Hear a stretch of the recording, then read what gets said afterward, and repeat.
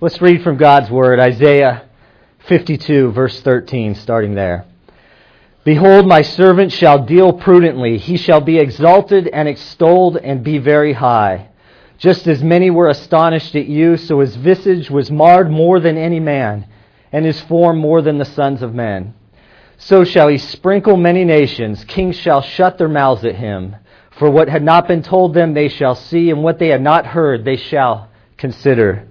Who has believed our report, and to whom has the arm of the Lord been revealed? For he shall grow up before him as a tender plant, and as a root out of dry ground. He has no form or comeliness, and when we see him, there is no beauty that we should desire him. He is despised and rejected by men, a man of sorrows and acquainted with grief. And we hid, as it were, our faces from him. He was despised, and we did not esteem him. Surely he has borne our griefs and carried our sorrows, yet we esteemed him stricken, smitten by God, and afflicted. But he was wounded for our transgressions, he was bruised for our iniquities. The chastisement for our peace was upon him, and by his stripes we are healed. All we have like sheep have gone astray, we have turned every one to his own way, and the Lord has laid on him the iniquity of us all. He was oppressed and he was afflicted, yet he opened not his mouth. He was led as a lamb to the slaughter, and as a sheep before its shearers is silent, so he opened not his mouth. He was taken from prison and from judgment, and who will declare his generation? For he was cut off from the land of the living. For the transgressions of my people he was stricken.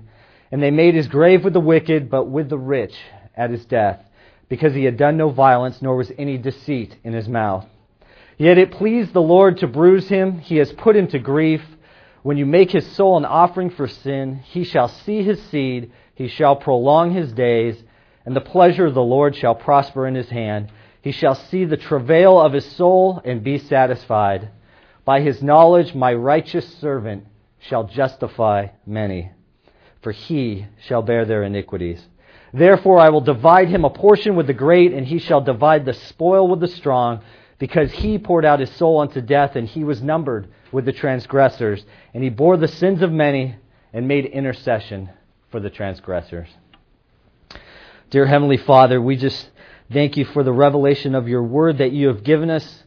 Lord, we reach this part of Isaiah's prophecy where he is telling us the story of the ransomed sinner and how we shall not die because we are held in the body and the blood of our Savior, the servant who died on the cross. I pray that your word would pierce the hearts of your people and that you would keep my mouth from error as I bring your word to them today. And it's in Jesus' name that we pray. Amen. Please be seated.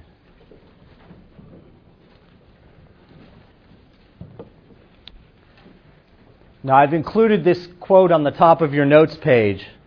It's from Oswald Chambers, and he wrote the following: "All heaven is interested in the cross of Christ. All hell is terribly afraid of it, while men are the only beings who more or less ignore its meaning." And I think his assessment cannot be more correct today, for we live in a society and we live in a time and amongst people who reflect what Paul called the views of the Jews and the Greeks. For the cross today is both foolishness and a stumbling block. It's foolishness in that the idea of a spiritual realm, a crucifixion, a resurrection, it's so antithetical to the modern mind. And yet it's a stumbling block, because even among Christians, the idea of sin and wrath and judgment and sacrifice is discarded or minimized in order to emphasize merely love and forgiveness. Like Rodney said today, there are two parts to this discussion that we're having today. And even where interest is piqued in the hearts and the minds of men, it seems as if there is no way in which we will obscure the story of the cross in order to make it more palatable or politically correct, or perhaps today the word is more relevant to the people we're speaking to. Now, I could have, and I seriously thought of taking time in this sermon to discuss the different theories of the atonement that are thrown around today. And they're not new. They've come from historical discussions in the church. Some of these I put on your outline. They're the ransom, the satisfaction, the moral influence, and then a whole host of subsets that flow from those, the recapitulation, dramatic, mystical, government, commercial, obedience, and I could go on with all the different ways that we've come up with. But the only thing I'll say about this, and I've included this on the notes page as well, is that when you consider and look at atonement theories, Christ's roles of prophet, priest, and king must not be discontinued in your atonement doctrine. For He is our example, He is our mediator, He is our victor, He is all of these things. And any theory that shortchanges Christ and one of His roles and what He accomplished on the cross is not reflecting the totality of what He did for you. But as I prepared for this sermon from Isaiah's prophecy, it's a continuation of one I had started about 3 weeks ago from Isaiah 49, and I'll reference that a few times. I felt that God wasn't drawing me to discuss the strengths and weaknesses of these different theories, although it is very important to discuss them, and there are other times when I hope you will do so.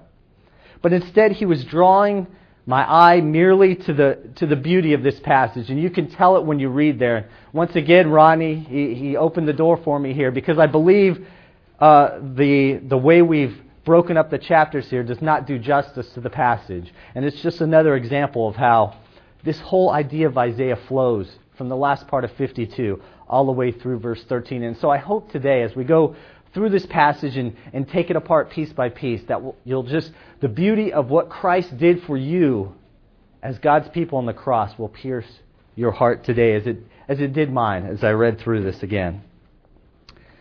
And so today, after we look at this prophet's view of the cross, Isaiah's prophecy, unlike the men that Oswald Chambers wrote about in his quote, you will not be able to ignore the meaning of the cross. You will not be able to run away from the truth that while the wages of sin is death, there is one who has conquered death and paid those wages for His people. And lastly, you will be accountable to God for answering the question that Isaiah posed to his original audience. Who has believed our report? Now, that question being asked, don't forget, as we go through this passage, we're going to be convicted by Isaiah for our part, our role in the death of the servant, which we'll see today. But remember, this is ultimately a story of victory. There are two parts, as Rodney said. So I want you to keep that in mind as we go through it. Both the parts of our sin are placed in the death of the Savior, and then His victory and what He accomplished.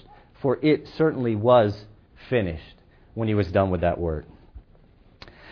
So now if you would turn to your outline, notice, as you already have, I've included the last part of chapter 52 with chapter 53, because, like I said, Isaiah's thought is pretty consistent as he flows from 52 into 53.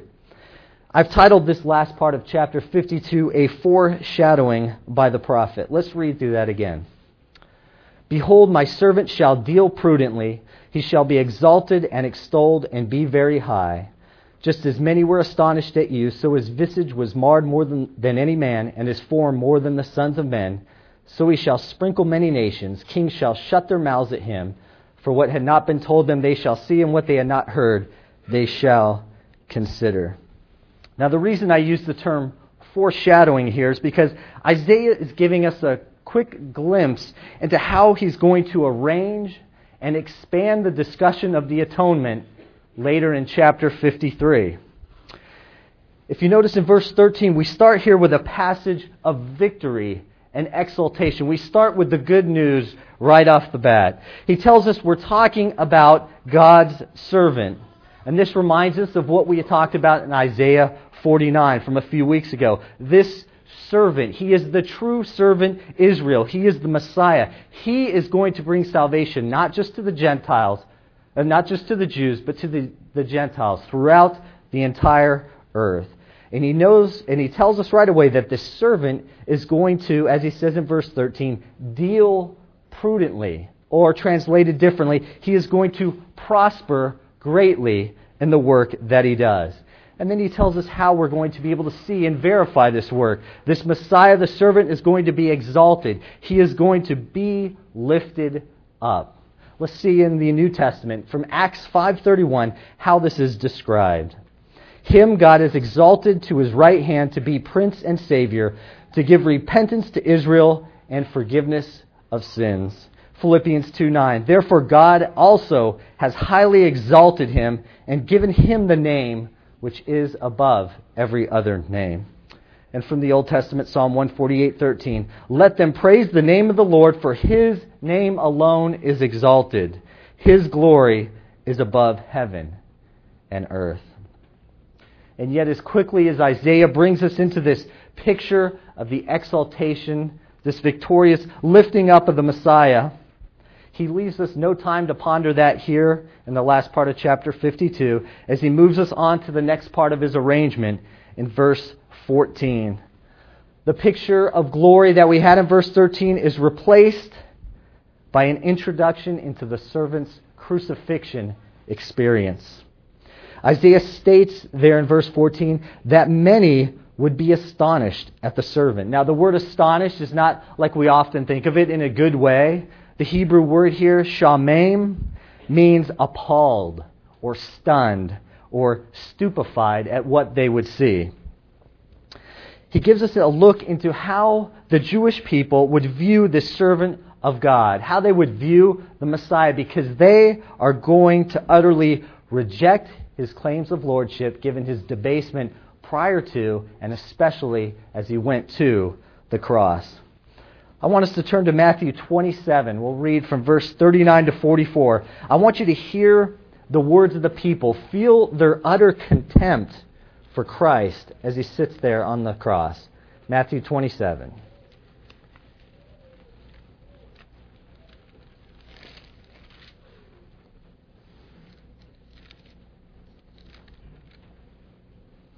Starting in verse 39. And those who passed by blasphemed him, wagging their heads, and saying, You who destroyed the temple and built it in 3 days, save yourself. If you are the Son of God, come down from the cross. Likewise the chief priests, also mocking with the scribes and elders, said, He saved others, himself he cannot save. If he is the King of Israel, let him now come down from the cross, and we will believe him. He trusted in God, let him deliver him now if he will have him. For he said, I am the Son of God. Even the robbers who were crucified with him reviled him with the same thing. Once again, like I said with verse 13, this is just an introductory look by Isaiah into his arrangement. And so now we'll look to the final part of his foreshadowing and see the giving of the gospel, the giving of what Isaiah would call in the next chapter a report. Now this first report is different than the one we'll see in chapter 53 because this gospel, this word of truth, this revelation of Christ is going to be delivered, or as we see in the first part of verse 15, it's going to be sprinkled or poured out on many nations. In the past, where this revelation had been withheld from the most part from the vast majority of Gentiles, it is now going to flow out to them. This is a continuation of that same theme from Isaiah 49, where it says that Jesus' work would not be enough just for the Jewish people, but it would go into the coastlands of the Gentiles. And we see in the last part of 15 that they shall have to consider this gospel, consider this report. They must perceive and discern and to believe the truth of this new message, which was coming to many of them for the first time. We see a continuity in all of Isaiah's prophecies. Here we have a reference to the expansion of the kingdom, a revelation of the gospel message, a message which we have already seen by Isaiah would consist of the Messiah rejected, crucified, resurrected, and then exalted. And then I want to point out one more thing, and then I won't reference Isaiah 49 anymore for you, especially those who weren't here. And that's in that prophecy from Isaiah, he talked about what the servant would do, the work of the servant and how it would flow into all the world. And yet, today what we're seeing from Isaiah is he's going to show us how this is going to take place. The first prophecy, kind of the big picture, and now we're getting into the specifics. What is going to take place in the atonement here. So now let's consider the two things that we've seen already in this last part of chapter 52. First, Isaiah has already prophesied, in short, concerning the servant's exaltation, crucifixion, and the spreading of that word, that gospel, throughout the nations.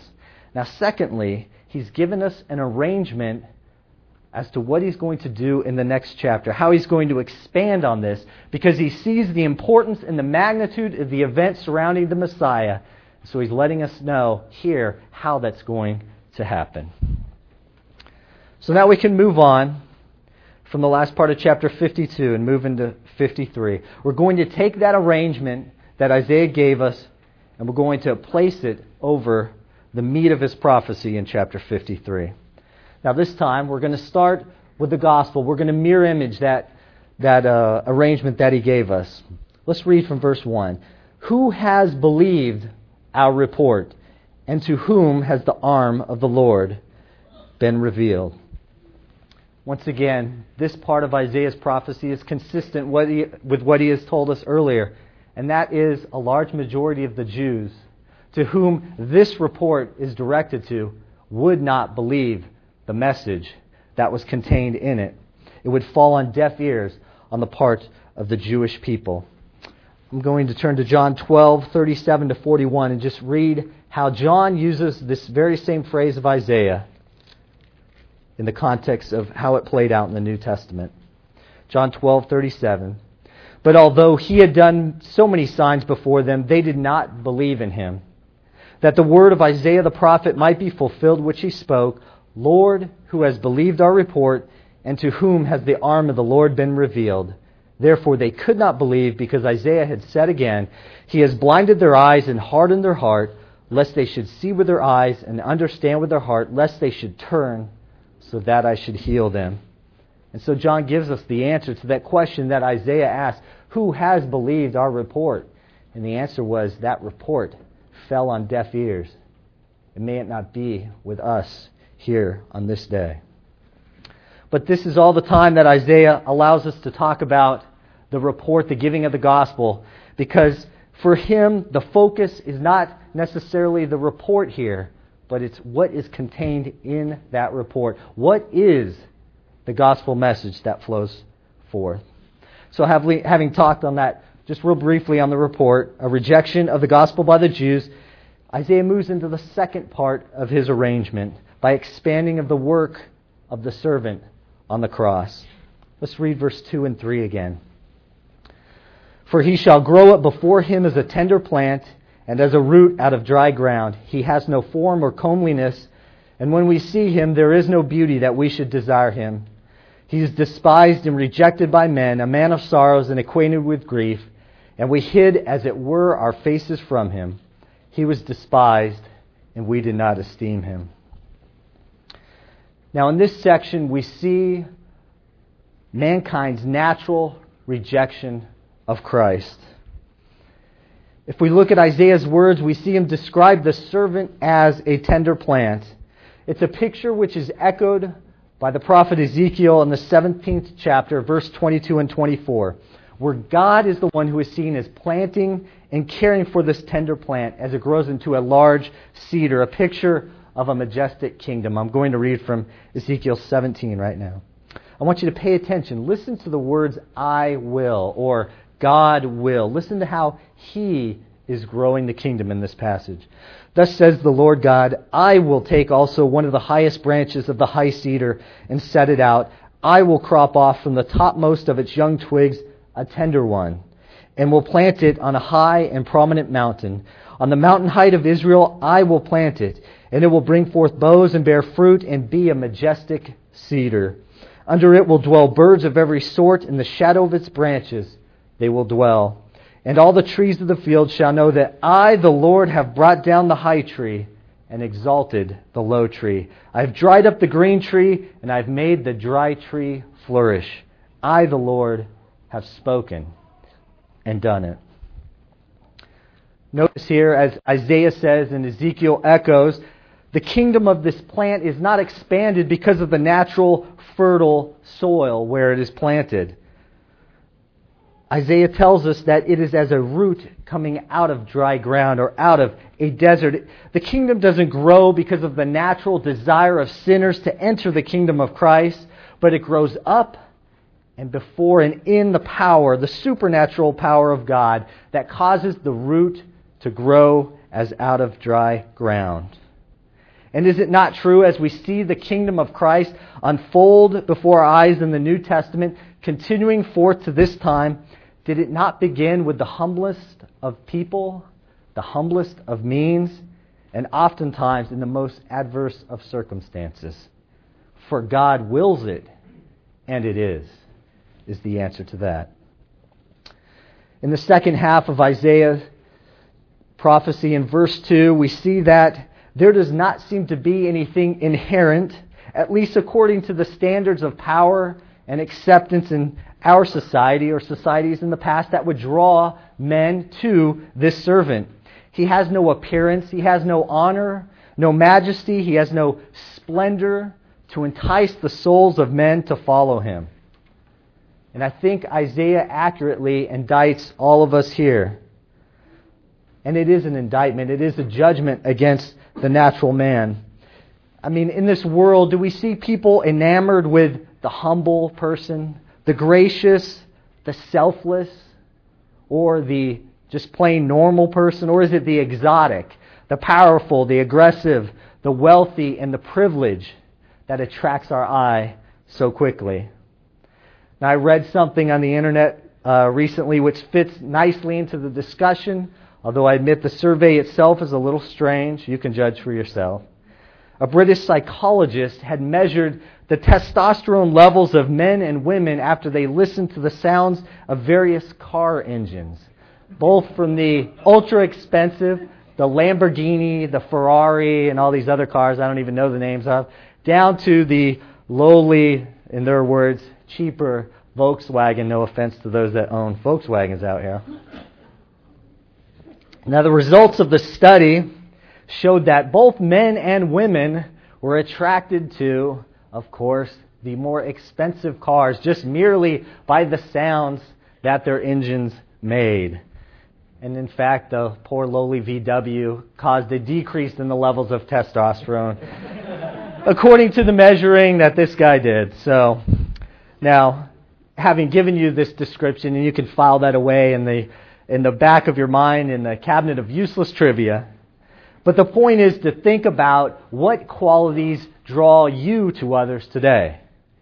You see, Isaiah condemns all of natural man because we would naturally overlook the lowly and the humble to surround ourselves with the attractive and the familiar. We look at the end of verse 3. He is a man of sorrows and acquainted with grief, and we hid our faces from him. Ask ourselves if that would normally be the person that we would surround ourselves with. The person who's projected as kind of the loner, the rejected person. This is not somebody who's the life of the party. This is somebody who is very serious and wants to talk about serious things. And in general, I think you'd agree, natural man, and oftentimes ourselves, our sin nature, we're drawn to those things that are not personified in Christ here. And even if we cannot answer the question ourselves, Isaiah isn't going to let us off the hook that easy. He says, we would hide our faces from this man, from the Messiah. We would mock his sense of selflessness. We would hide our faces from him, and when others would reject him, we would follow suit right behind them. Isaiah uses the word we did not esteem him.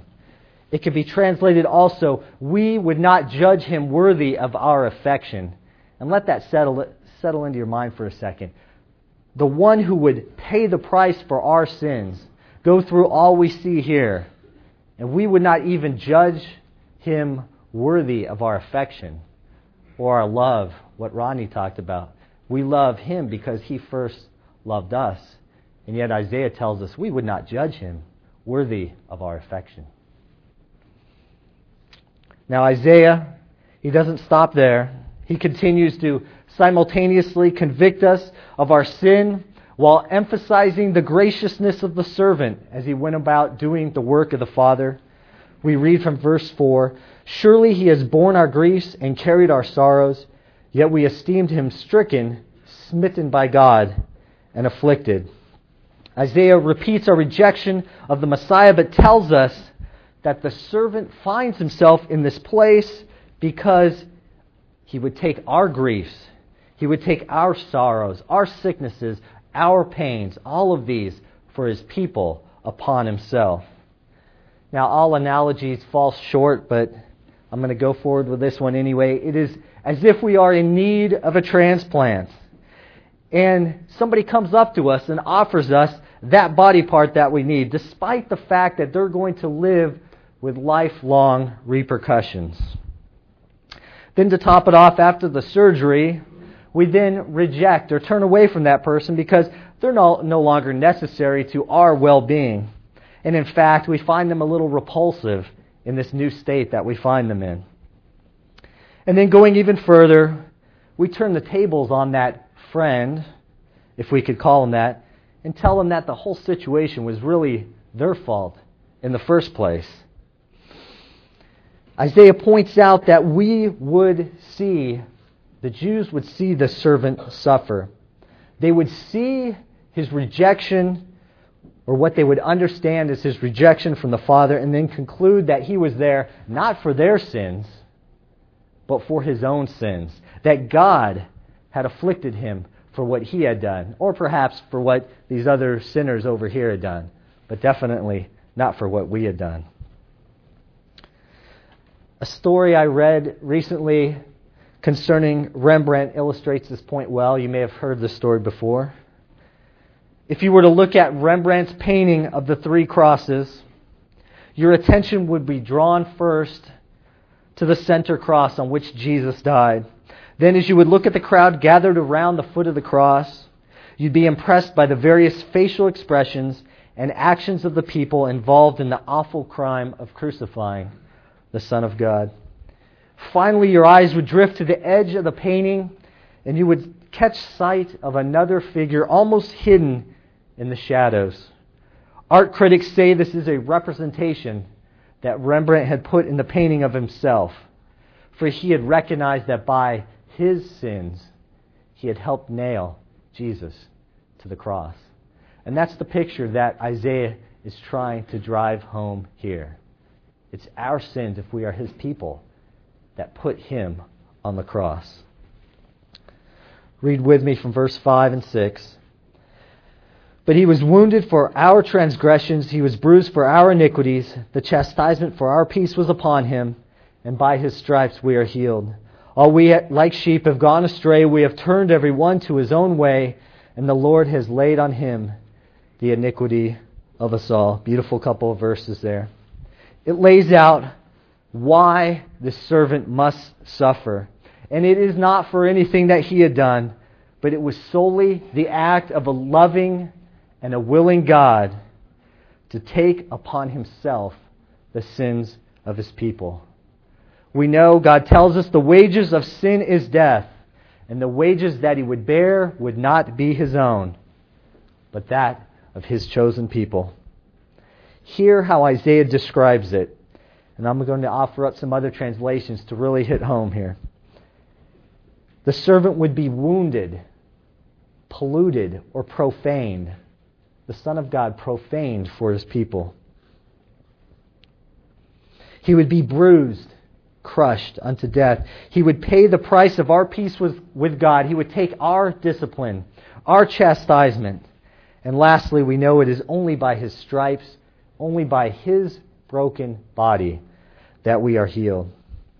Echoing one of the universal truths of Scripture, Isaiah then tells us that we are all included in this judgment. For all have gone astray, all have turned away, and our sin, the iniquity of the servant's chosen people, has been placed upon him. If salvation is to be found, it will only be found in the body of this servant, the Messiah. There is no plea of ignorance allowed today, for he is reminding each and every one of us that without the burden that the servant placed on himself, none will be righteous enough to merit eternal life. None. We continue on in verse 7 through 9. We'll read that together. He was oppressed and he was afflicted, yet he opened not his mouth. He was led as a lamb to the slaughter, and as a sheep before its shearers is silent, so he opened not his mouth. He was taken from prison and from judgment, and who will declare his generation? For he was cut off from the land of the living. For the transgressions of my people he was stricken. And they made his grave with the wicked, but with the rich at his death, because he had done no violence, nor was any deceit in his mouth. On one side here we see Isaiah pointing out to us all the trials the servant would go through. Oppression, affliction, slaughter. He would be cut off, stricken, and killed. Then notice another picture he starts to put in there. Isaiah is starting to transition us from the second part of his arrangement to the third, the exaltation. We see the servant pictured as a willing sacrifice for his people.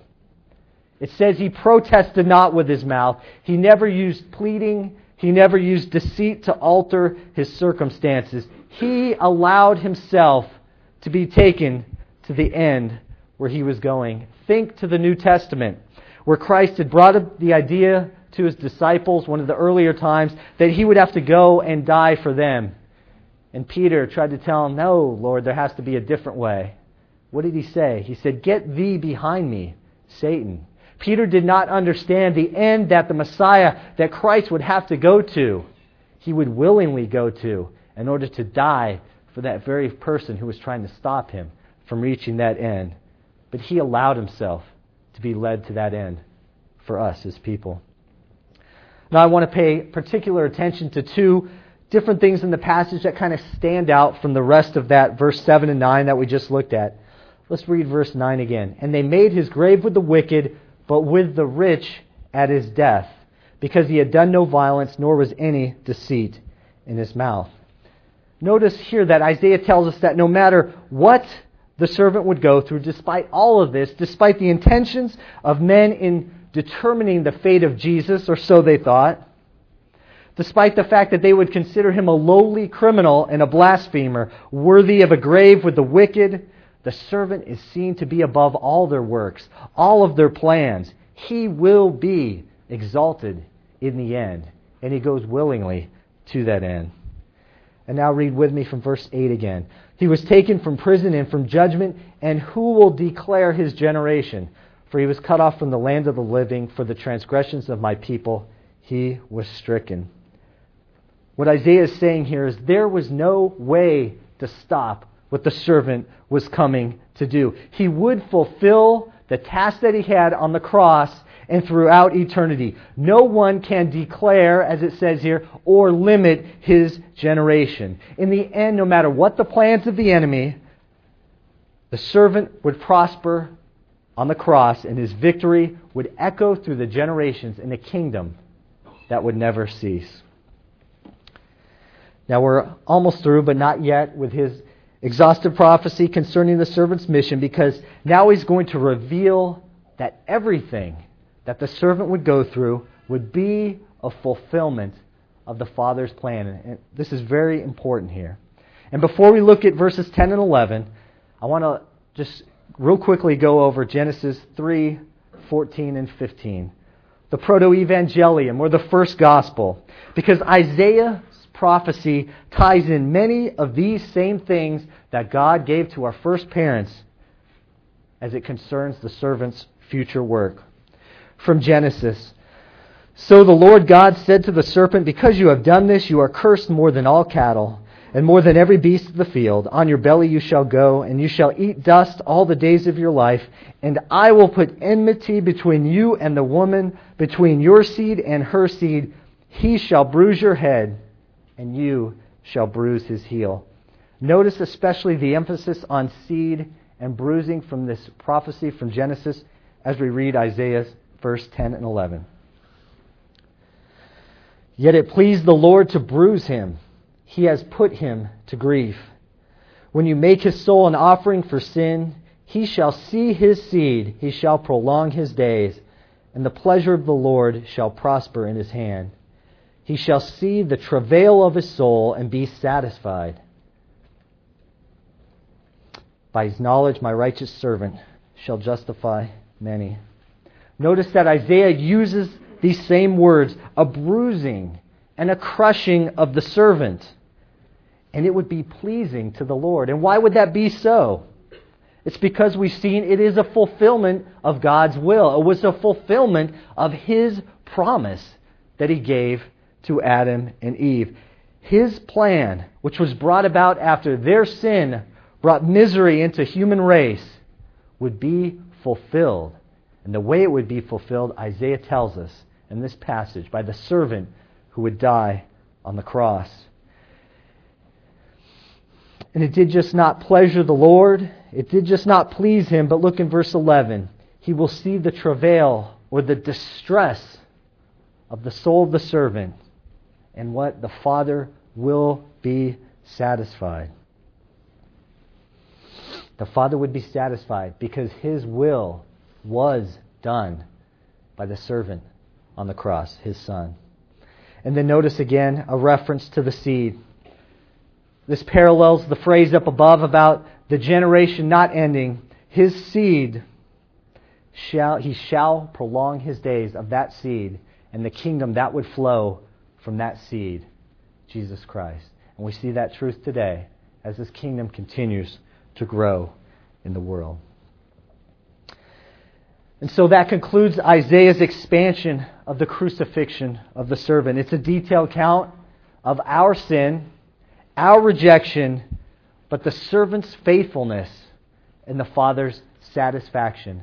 Both sides of that are covered equally by Isaiah. And so this leads us to the pinnacle of Isaiah's passage, the completion of his arrangement, the description of the servant's exaltation, and his ultimate reward. Let's read from verse 12. Therefore I will divide him a portion with the great, and he shall divide the spoil with the strong, because he poured out his soul unto death, and he was numbered with the transgressors. He bore the sin of many, and made intercession for the transgressors.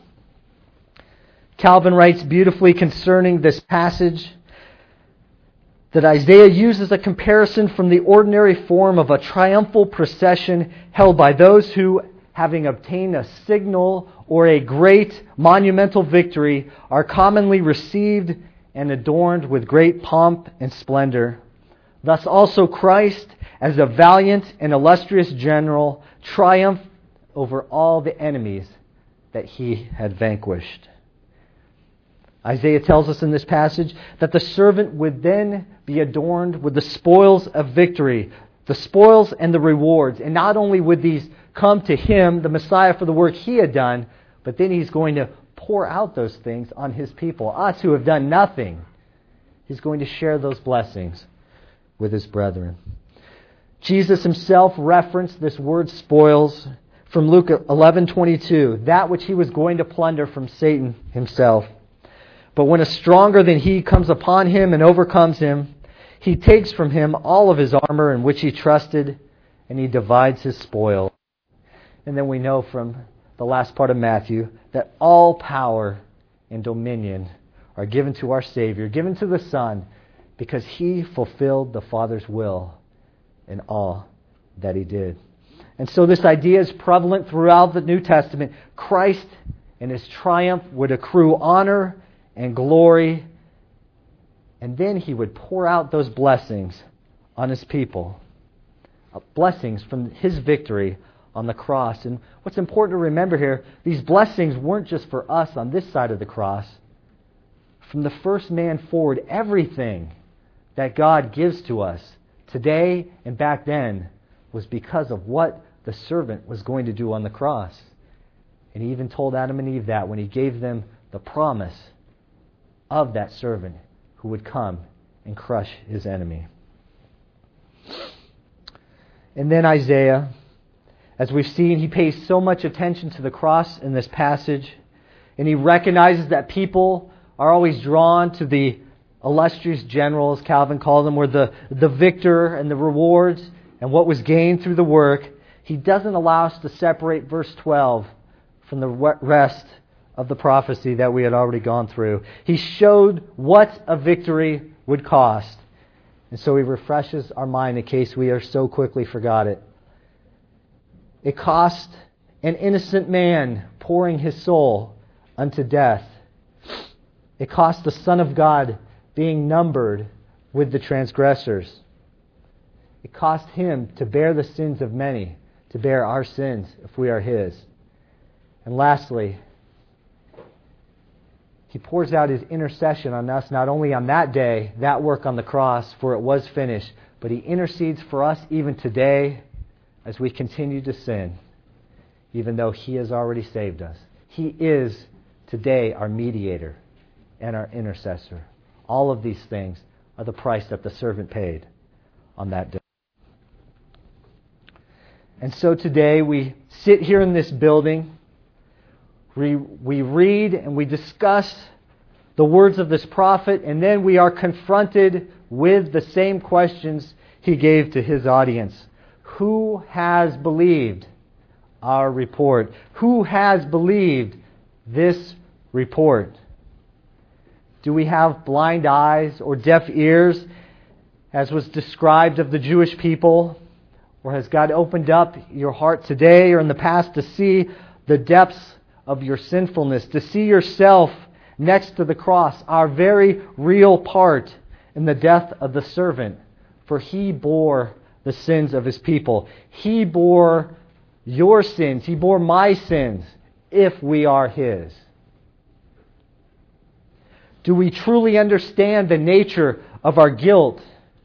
Or as a Christian musician proclaimed, do we look beyond the empty cross, forgetting what our life has cost? Do we so quickly forget all of what is said here in Isaiah's prophecy, what it cost our Messiah to purchase salvation for his people? We've seen that God prophesied to man in the garden at the point of his greatest failure, and then he told them that he would bring them salvation.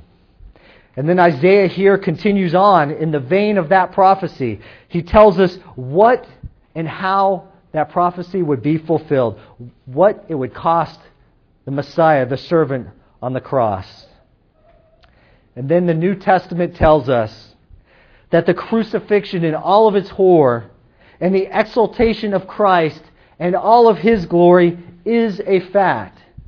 And that fact is our gospel message. That is the report. Believe on the Lord Jesus Christ and you shall be saved. Hear the message of our Savior's death, his sacrifice for our sins, and revel in the glory of his triumph and in his everlasting kingdom. As you go out today, hear, believe, and to live this report. Amen.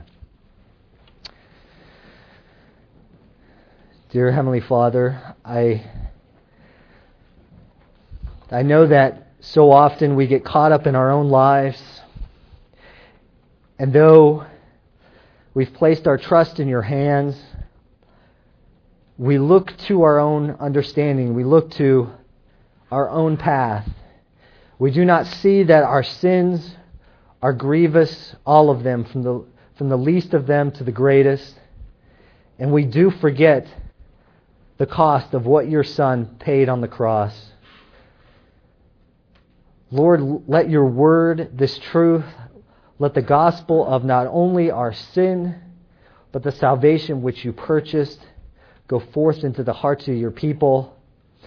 Lord, may you regenerate the hearts of those who are lost, and yet encourage and strengthen those in their faith who are working to make their calling and election sure. Lord, thank you for revealing these truths to us. Thank you for telling us of your love, your plan, and then your answer to our sin. We just thank you for this time when we can come together to enjoy your word. And it's in Jesus' name, our Savior, that we pray. Amen.